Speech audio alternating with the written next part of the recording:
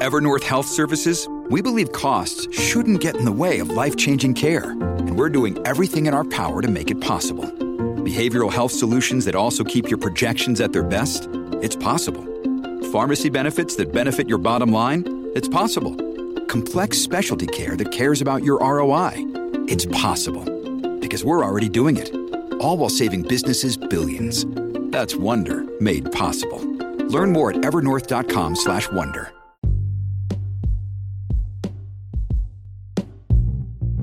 Hey everybody, what's up? Welcome back to another episode of Everything Kratom, the podcast about anything and everything Kratom.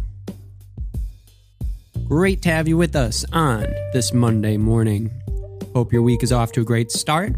I have started my week off with a bit of green tie, and it is fantastic. So I'm doing great over here. And not only that, but there is some great news afoot, which also gives us a reason to celebrate this new week.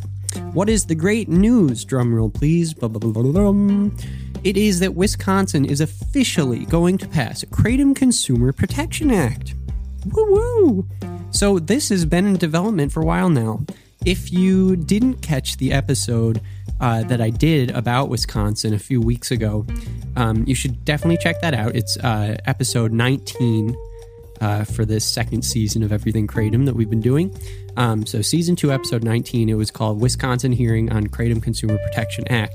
And in that episode, and I'll just briefly cover that again, we talked about how Wisconsin had a bill introduced in 2013, went into effect, I think, in 2014, that effectively banned Kratom in Wisconsin and made it a Schedule I drug. So that's kind of what it's been like there for, nearly a decade, 8 years, let's say. And that's a big deal. However, there was a hearing held in 2019. And in that episode that I did, and I'll put the link to that episode in the description of this podcast, we talked about how that hearing was a big deal because it kind of started to, change the perception of Kratom, and it really opened the doors to more discussion, which eventually opened up the doors to this hearing on, a potential Kratom Consumer Protection Act that was done later that day of that episode. And now here we are, and this past weekend, the House Affairs Committee officially approved, creating Kratom Consumer Protection Act in Wisconsin. And, this is happening with Wisconsin, declaring Kratom illegal and having it illegal for 8 years. It's going to be a hard turn, like a 180 here. And it's really, really fantastic. So I thought today we'd just look a little bit at what sort of changes we're going to see. So let's dive into it. Kratom was illegal as of, 2014 with that 2013 bill that was introduced, and it was Schedule I. And I looked up the, consequences for anyone who was like producing or selling Kratom, and it is, it was considered a Class H felony. And moving into, and I'll tell you about that in a sec, but moving into the document that we're talking about now, this is Assembly Bill 599. Assembly Bill 599, 2021, an act to repeal and to create and of the statutes relating to regulating Kratom products, granting rulemaking authority, and providing a penalty. So this is all about Kratom, and this is in Wisconsin.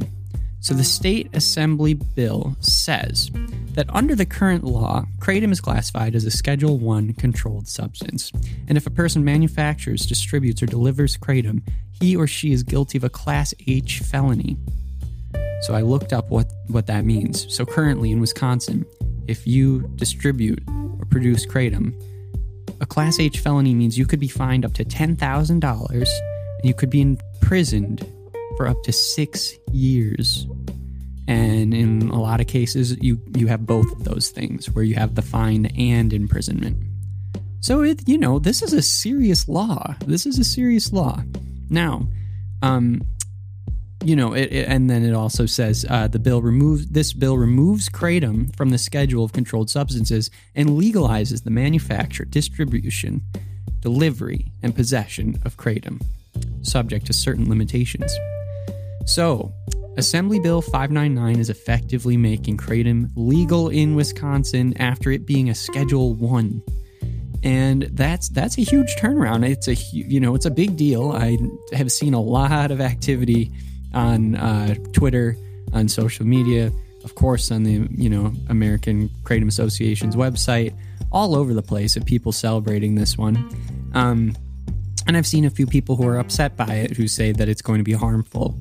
So let's see what the rules are for this Kratom Consumer Protection Act and see if it differs anywhere or if it's, kind of a standard format, which I think it is more or less. So here's what the landscape's going to look like in Wisconsin now, everyone.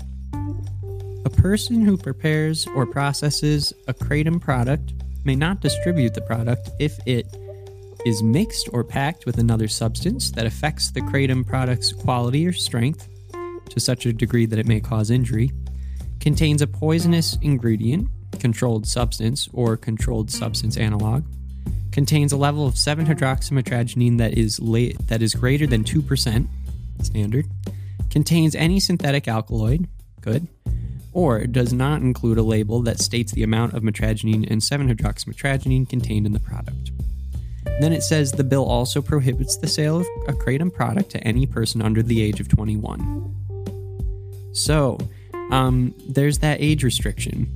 And, I've heard a bit of, talk on both sides of this issue when it comes to the age thing. I've heard some people say, oh, come on, bring it down to 18. And I've heard other people say, no, 21 makes sense. You have, that's when you're allowed to drink, right?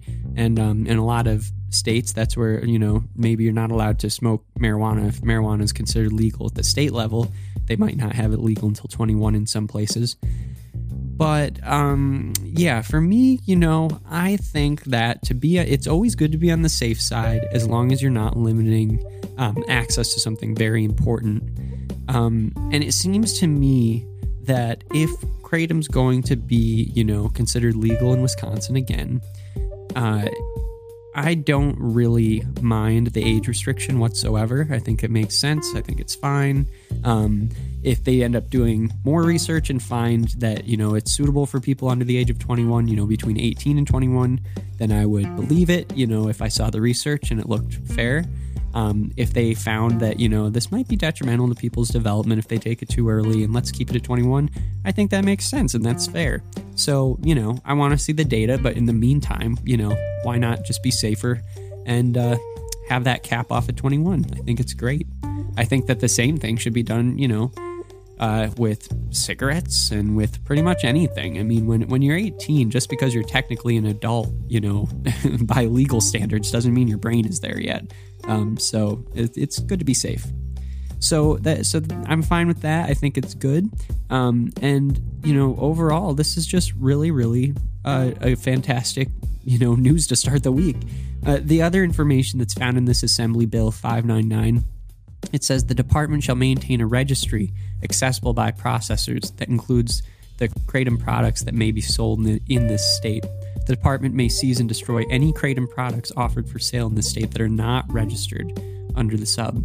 And the department shall promulgate rules for the administration and enforcement of this section, including all of the following. And then it goes through a number of different standards, like standards for testing kratom product for safety or human or animal consumption, accurate labeling,